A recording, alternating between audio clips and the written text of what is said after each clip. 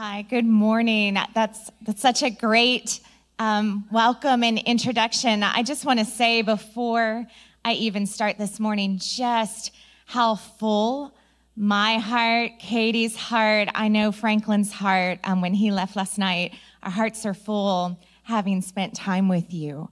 And I mean that. I won't just say that because we've been here Friday night and all day yesterday. We are going home not depleted, but filled up. And that has everything to do with just your culture and community. So thank you for that. Truly, it's a mark of who you are.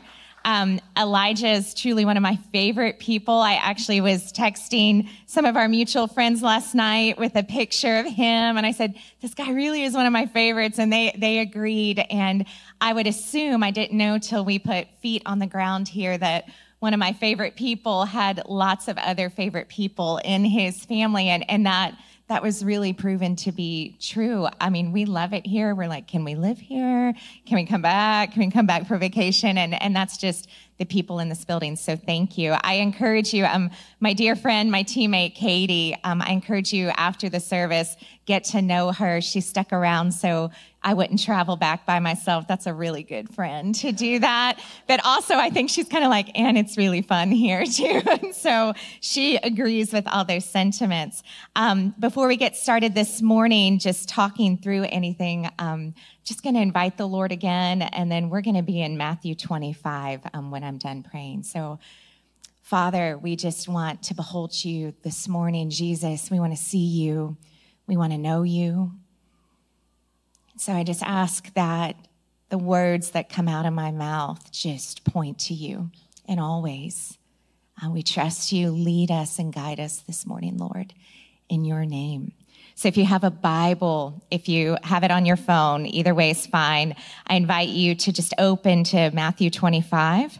We're going to look at 1 through 13, and I'm just going to start reading. This is, I can honestly say, my favorite parable in Scripture, and you'll see why soon. Then the kingdom of heaven will be comparable to 10 virgins who took their lamps and went out to meet the bridegroom. 5 of them were foolish, and 5 were prudent or wise. For when the foolish took their lamps, they took no oil with them, but the prudent or wise took oil in flask along with their lamps. Now, while the bridegroom was delaying, they all got drowsy and began to sleep. But at midnight, there was a shout, "Behold, the bridegroom, come out to meet him." Then all those virgins rose and trimmed their lamps.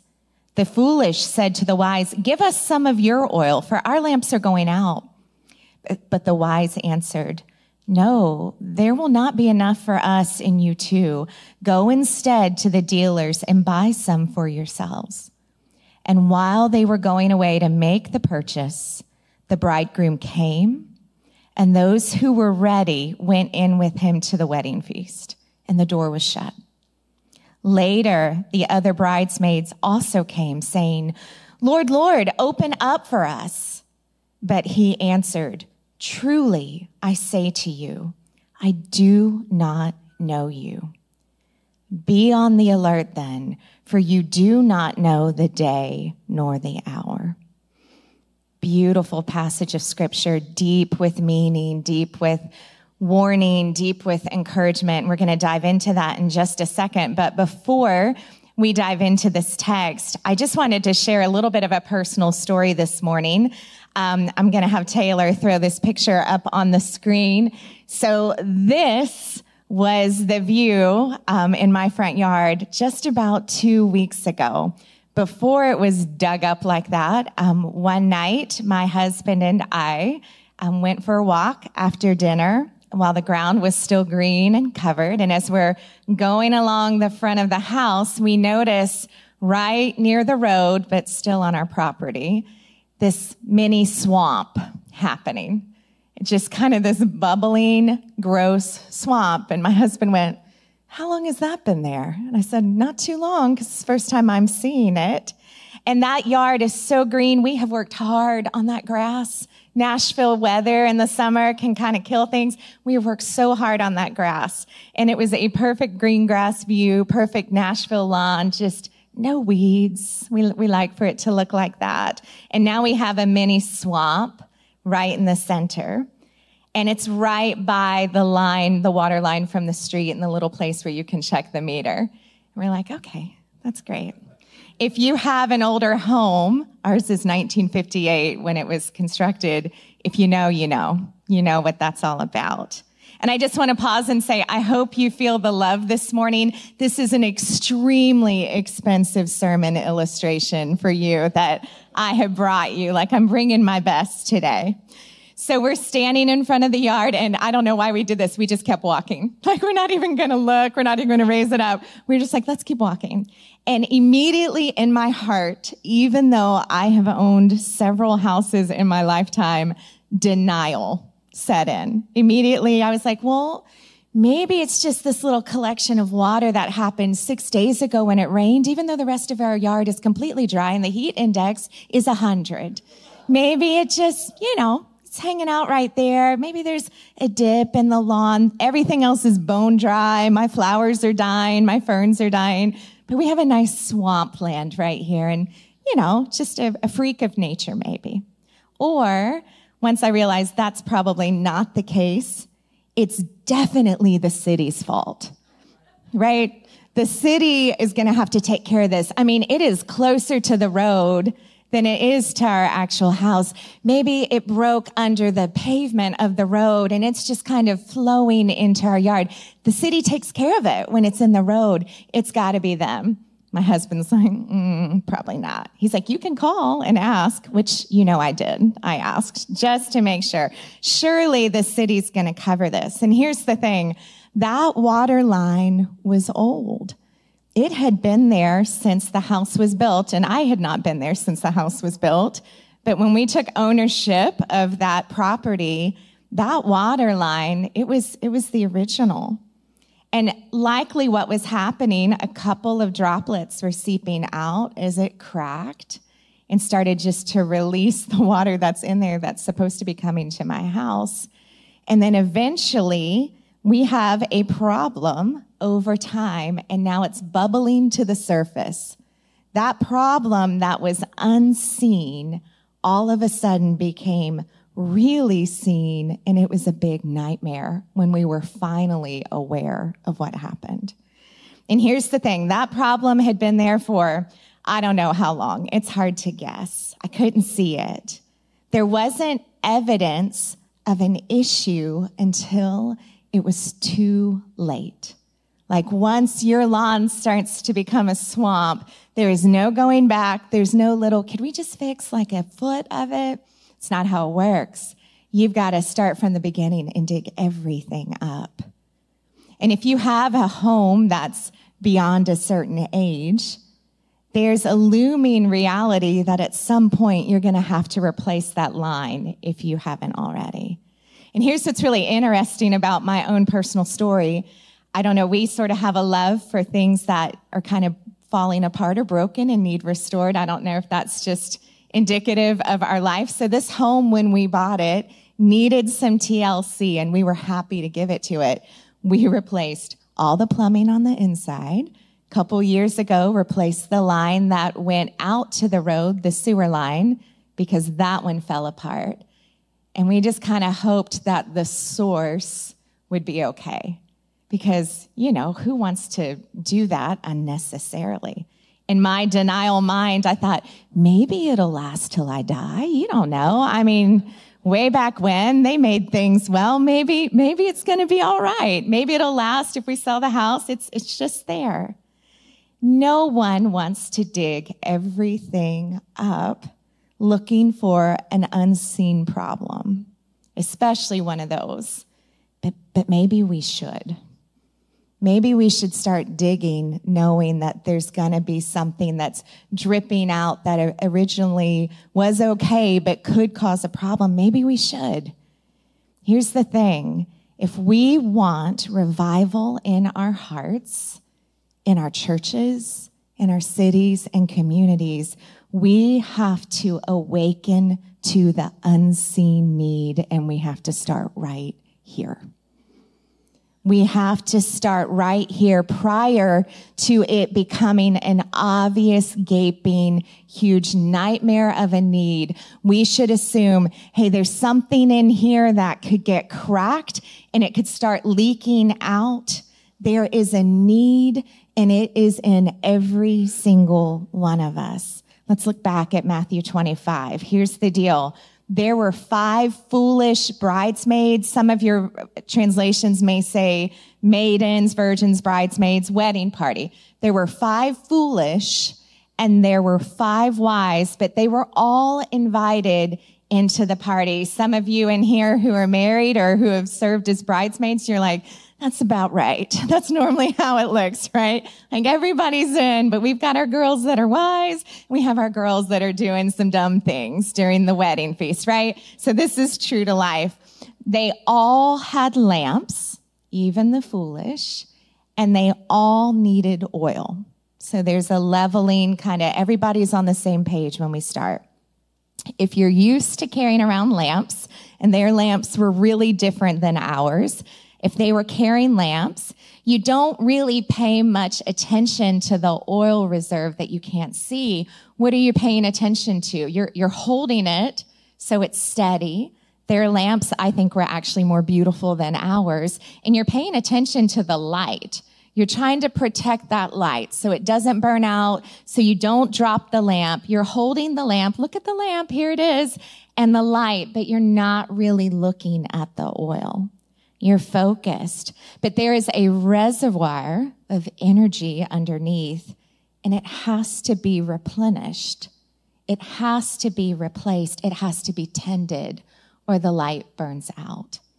All 10 maidens or bridesmaids had lamps, and they all understood, it's clear in the text, they all understood that they needed fuel to burn. When I read this passage, and this is just my interpretation, but some other theologians as well, I assume at the beginning of this that not only did they understand that, all 10 actually had some oil in their lamps when they started, because who goes out in a wedding party at the beginning of chapter 25 to meet the groom without your lamp being lit? So everybody's starting at least with something in there. The 5 foolish took no extra oil with them, but the wise bridesmaids actually had flask of oil. Again, some of your bridesmaids may have had flask of other things, but these guys, they had the oil, and they were ready. They were prepared. They had a reserve.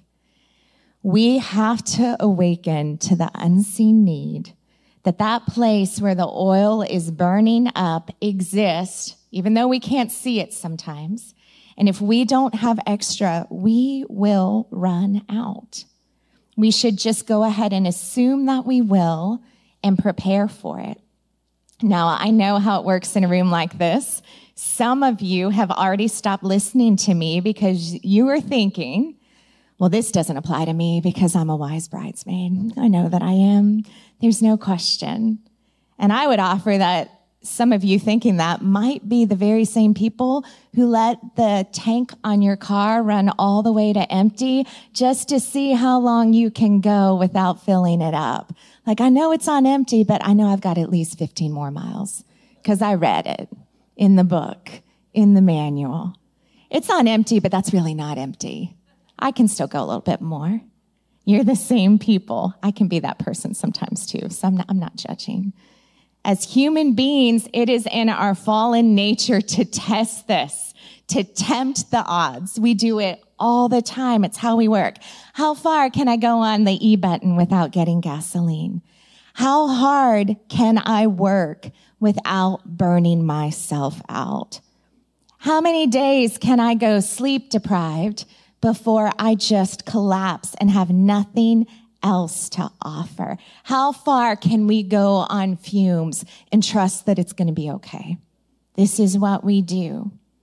Here's the thing.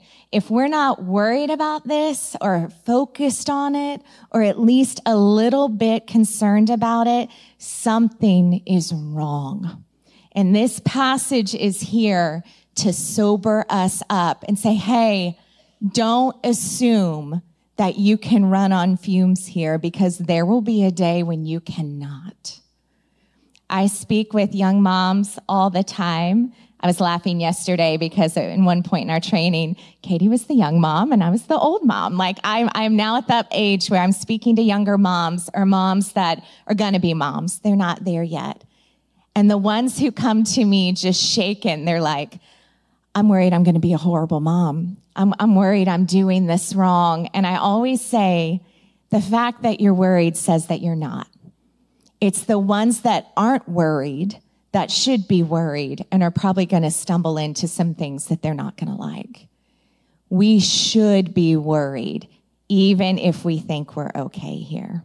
I think it's a dangerous assumption to believe that we have all the reserve that we need with God and that we don't have an underlying problem. I don't care how mature you are in the faith, how long you've been a believer or follower of Jesus.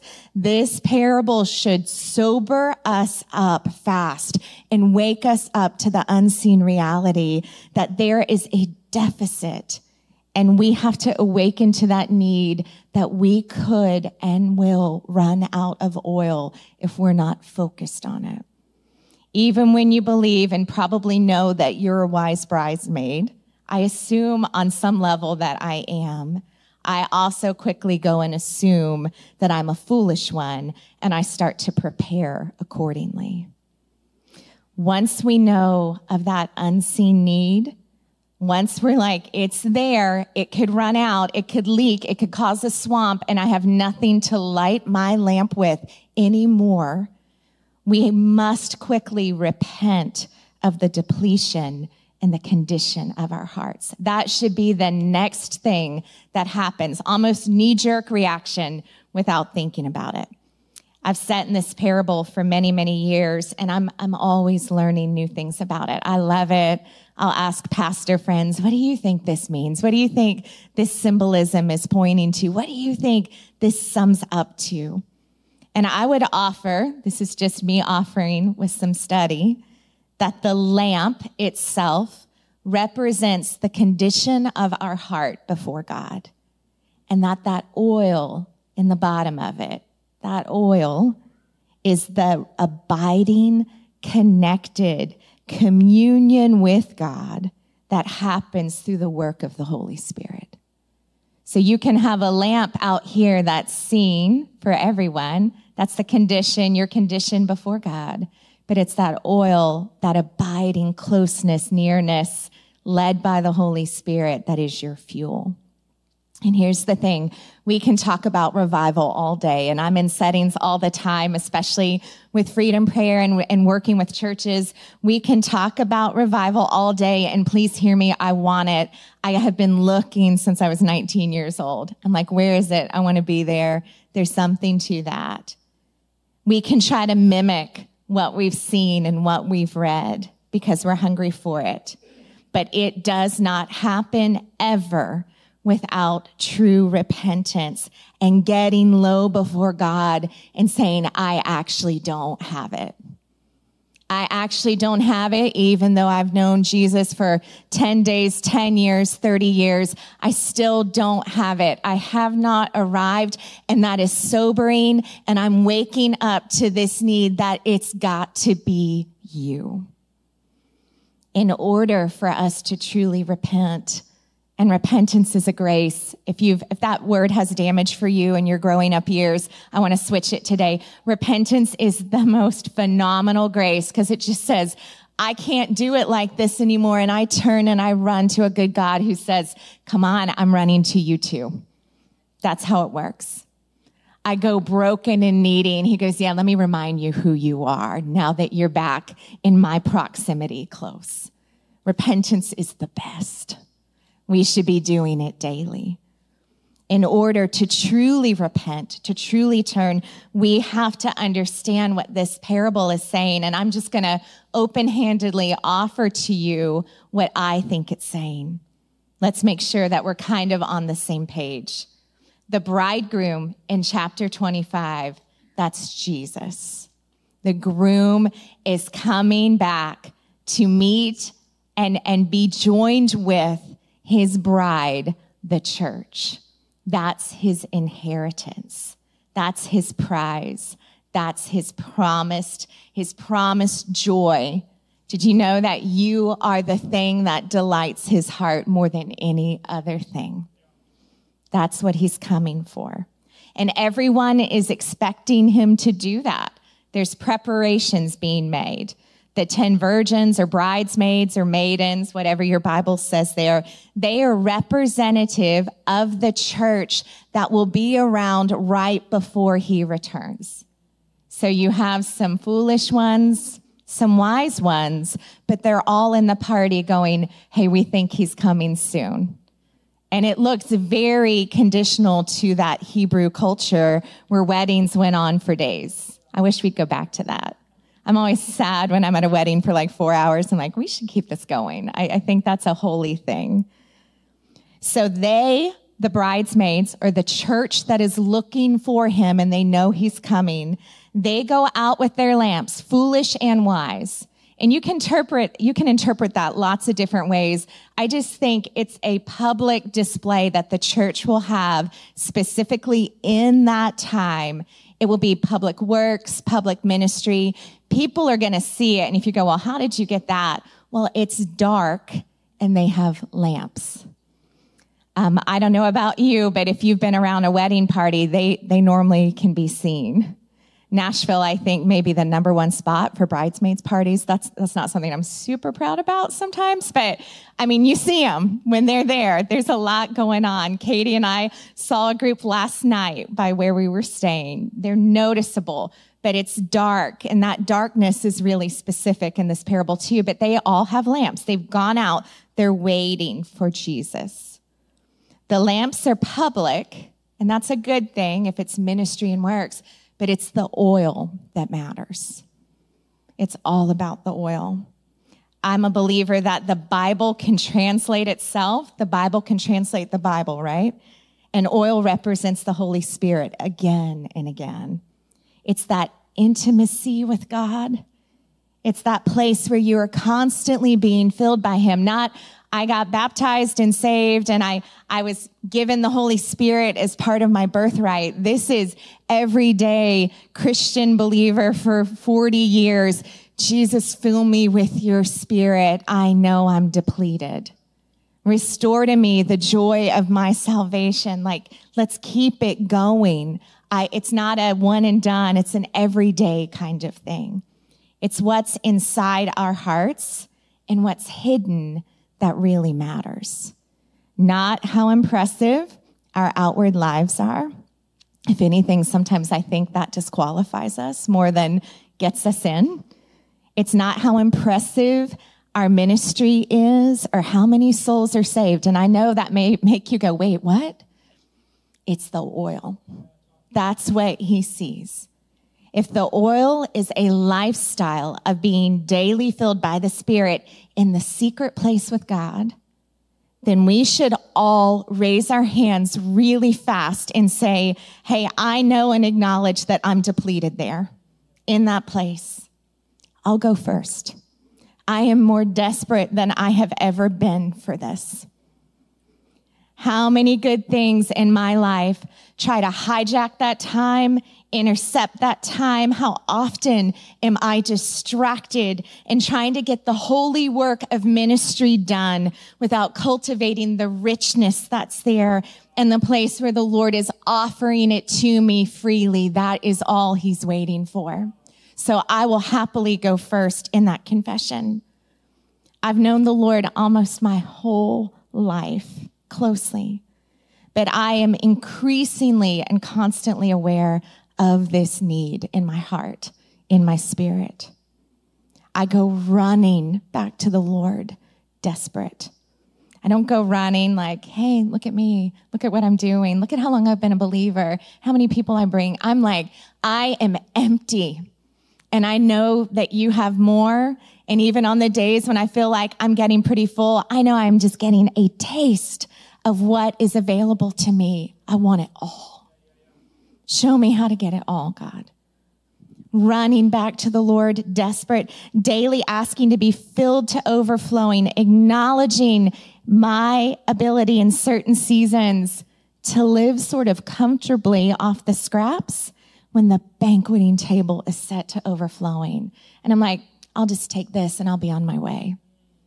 That should sober me up so fast to the reality of how dangerous that is for my future, for my heart, for my relationship with Jesus. The lamp may be pretty, it may be impressive, it may look good, but without oil, it is useless. No good to anybody. Once we repent and return and run back near to God, we must have a solitary, steadfast, laser focus on seeking that source of oil. We have to find oil. We must get oil, and we have to get it in reserve, bags of oil.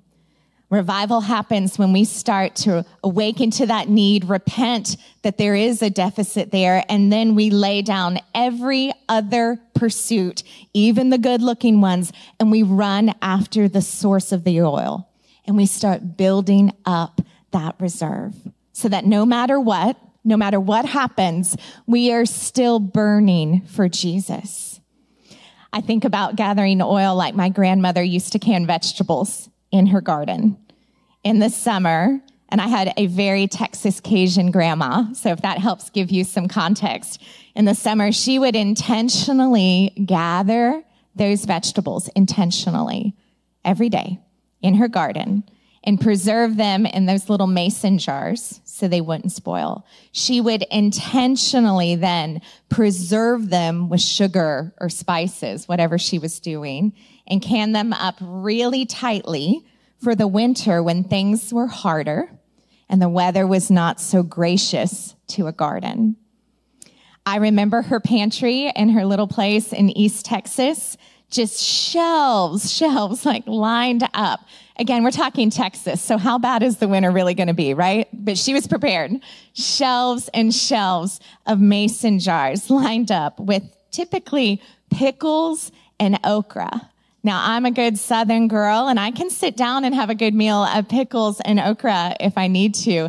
The thought of living on that for a whole winter is not so appealing, but you could, right? You could survive on that.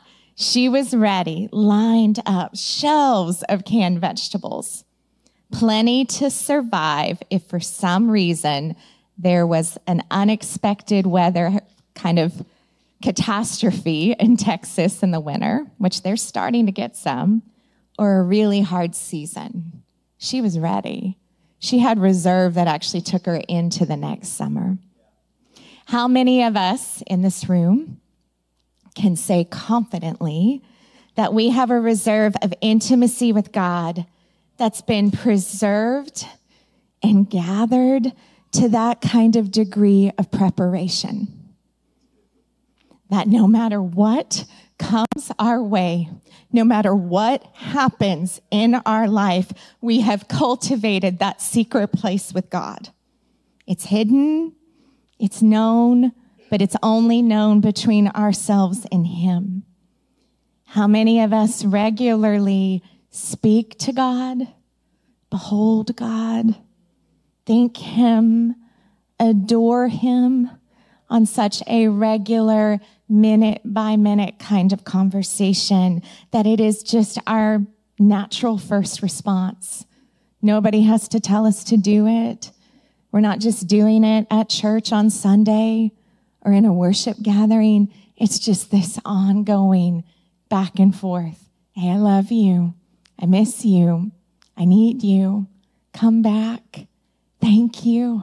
You're beautiful. You're the best of the best. I long for your government. I long for your counsel. Like, how many of us can say that that pantry is stocked like that? That we don't have to discipline ourselves to do it anymore. It's just the overflow of our heart. I've been teaching Song of Solomon this semester. I've looked at it before, but it's gripping my heart. And I'm convicted and spurred on about this reserve of oil every week. It's found in an ongoing solitary life with God. I certainly haven't arrived at this. It's gripped me, like it's gutted me, but I want it. And I'm stirred and moved, and I can't find myself just reading that book without that chapters in Song of Solomon, without longing for that place where the bride, you see the similar imagery just threaded through the narrative of Scripture. We should pay attention when we see that. The bride in Song of Solomon is saying, if you find my beloved, tell him that I am lovesick. And in the context of that book, she is saying that after she has been beaten in the streets, and the onlookers who are churchy are saying, well, what kind of beloved does that? And she's like, I just have to find him because I need him. I love him. She's not mad at him. She's not distant from him. She's not blaming him. She just says, I need him to be there. That is a reserve of oil. When we're not like, well, I don't know about God because he did this, or he let me suffer this, or I'm being persecuted here, or I've had trial after trial. The response should be, where's my beloved? My heart aches for him. That kind of reserve will take an unbelieving world and make them go, yeah, what kind of beloved is that? That's your response. What kind of beloved has your heart so tight like that you're not thinking about anything else right now? You're not mad. You're not bitter. You're not offended. You just want to find him. Those one glances that book talks about with Jesus, the I love you even when it's hard. I thank you even when it's hard. That simple contentment of just resting with him, no agenda, no request. When his spirit ministers to my spirit and I am filled to overflowing, I'm at peace and I'm ready and I'm fit for what the bridesmaids are supposed to look like in that season. Prayer and worship isn't a chore anymore, but it's like breathing in and out. Necessary for life, but it's not work anymore. It's not thought-given. It's just like breathing. It's natural. Remember, in this passage, all those bridesmaids had oil, but some ran out. The foolish ran out. They neglected seeking the source. Maybe it was laziness. Maybe it was distraction with some good, holy, churchy-looking things. Maybe it was ministry, work, family. Maybe it was ignorance. That happens. Maybe it was self-satisfaction, like I'm good, but the oil ran out. Maybe they just sort of stayed on the surface with that Sunday morning Christian posturing that we know how to do, that public display that we give when we walk in the doors. But the lamp is not the display that matters. It's the hidden source of the oil. All the surfacey things we do and say, they will pass away, but we have to seek the source to stay bright and to stay burning. The oil has to be that focus. When the foolish ones recognized that the bridegroom king had arrived, and he will. We just pause. He's coming. He will arrive.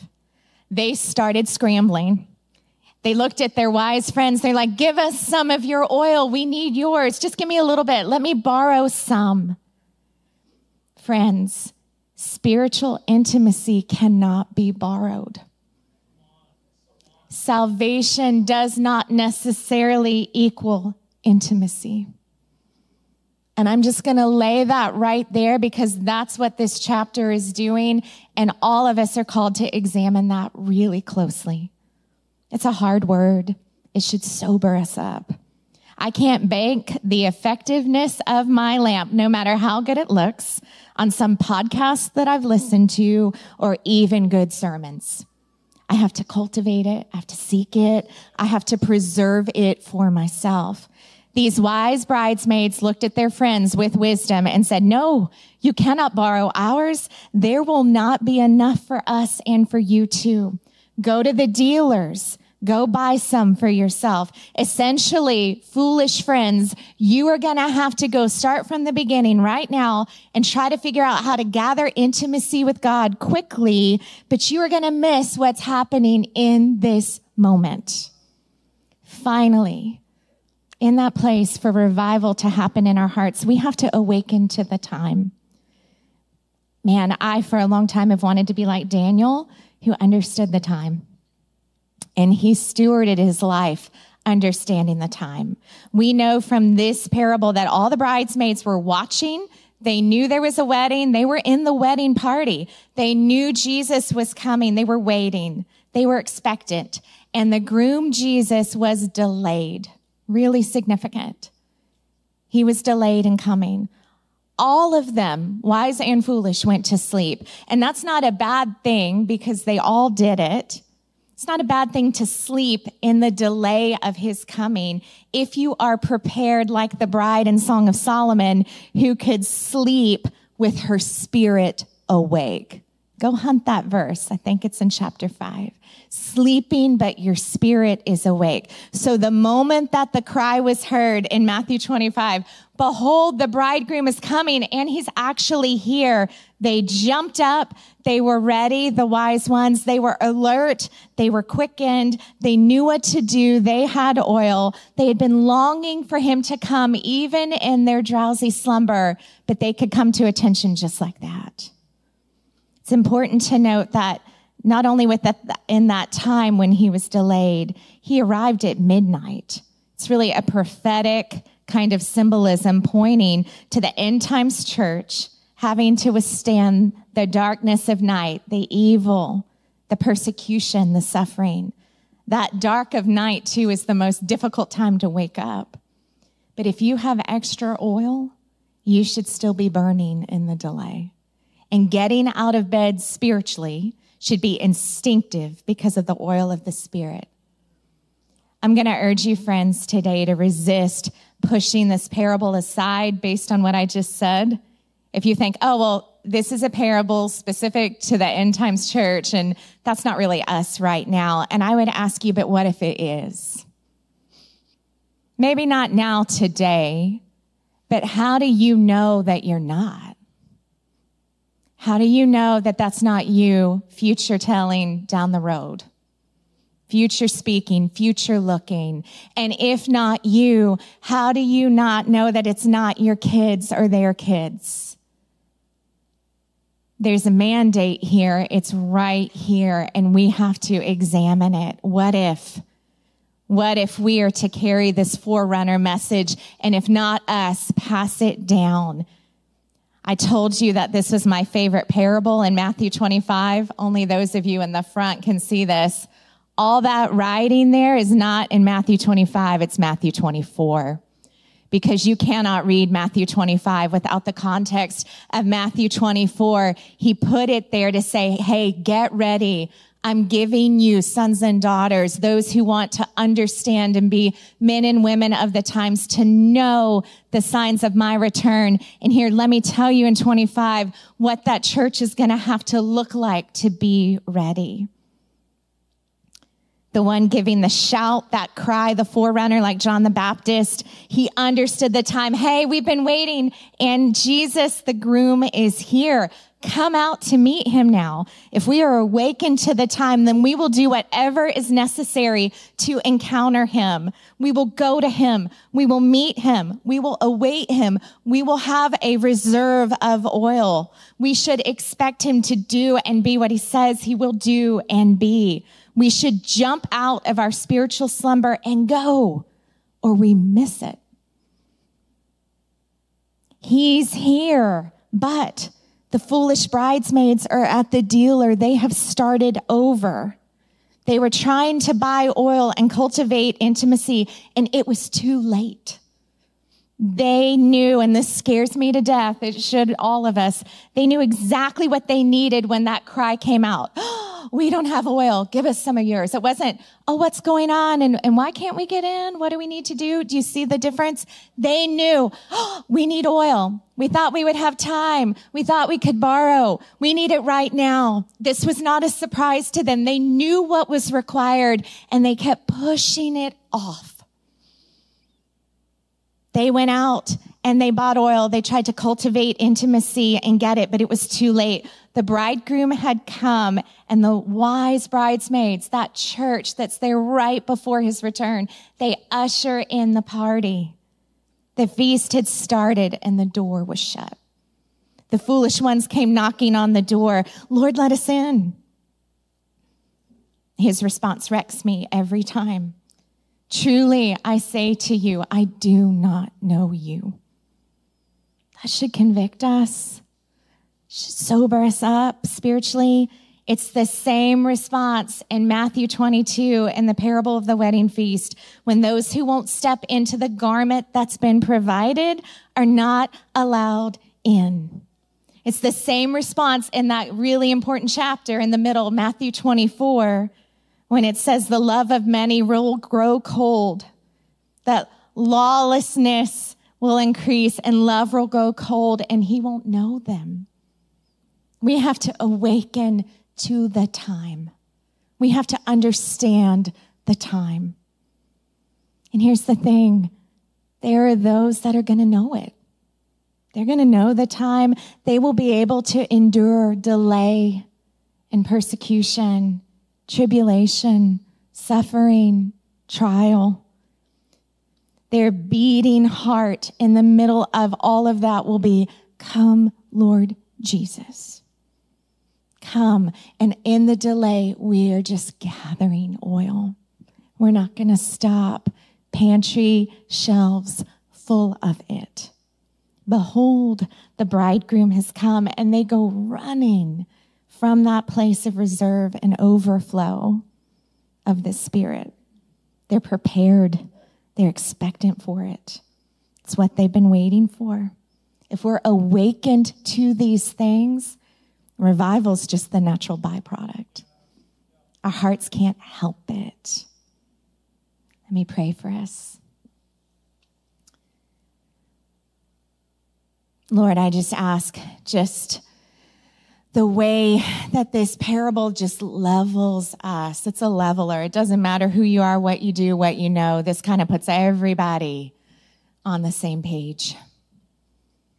And so friends in the room, I invite you, if you're in this place with me, just collectively, just start to cry out internally. You could do it quietly in your seat, like, Lord, we need oil. Lord, even if I have it, I don't have enough. Lord, make my gaze on you so steadfast and solitary that is all I'm after.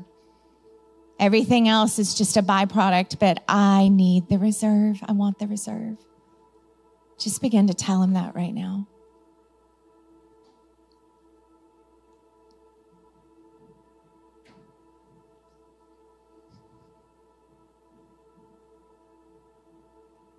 Jesus, I don't pretend to predict when you're returning, but my heart's cry is that I kind of want to be there when you do. I've been waiting for that for most of my life. And so, Lord, make us ready. If it's us, I say good. Make us ready. If it's not us, I say good. Make us ready, and let us deposit that message for the generations underneath us, so that we're prepared, so we're wise, so we're prudent. And Lord, we say we're ready because things are not as they should be. Things are broken, and we long for them to be made right, to be made new. Thank you, Lord, for the way that you deposit your presence in moments like this, in worship, in prayer, and in the fellowship of the saints. We're so glad to have that. We know that's a work of your Spirit, but we long to see you on the throne, ruling and reigning. We long to see you in your rightful place. We long to see you in that place where you receive your bride, and it is the delight of your heart, and we are full, and things are as they should be. Lord, give us oil. Lord, bring us to that place where we can receive it. Soften our hearts so that we can receive it, God. We love you. We say you're worth it all.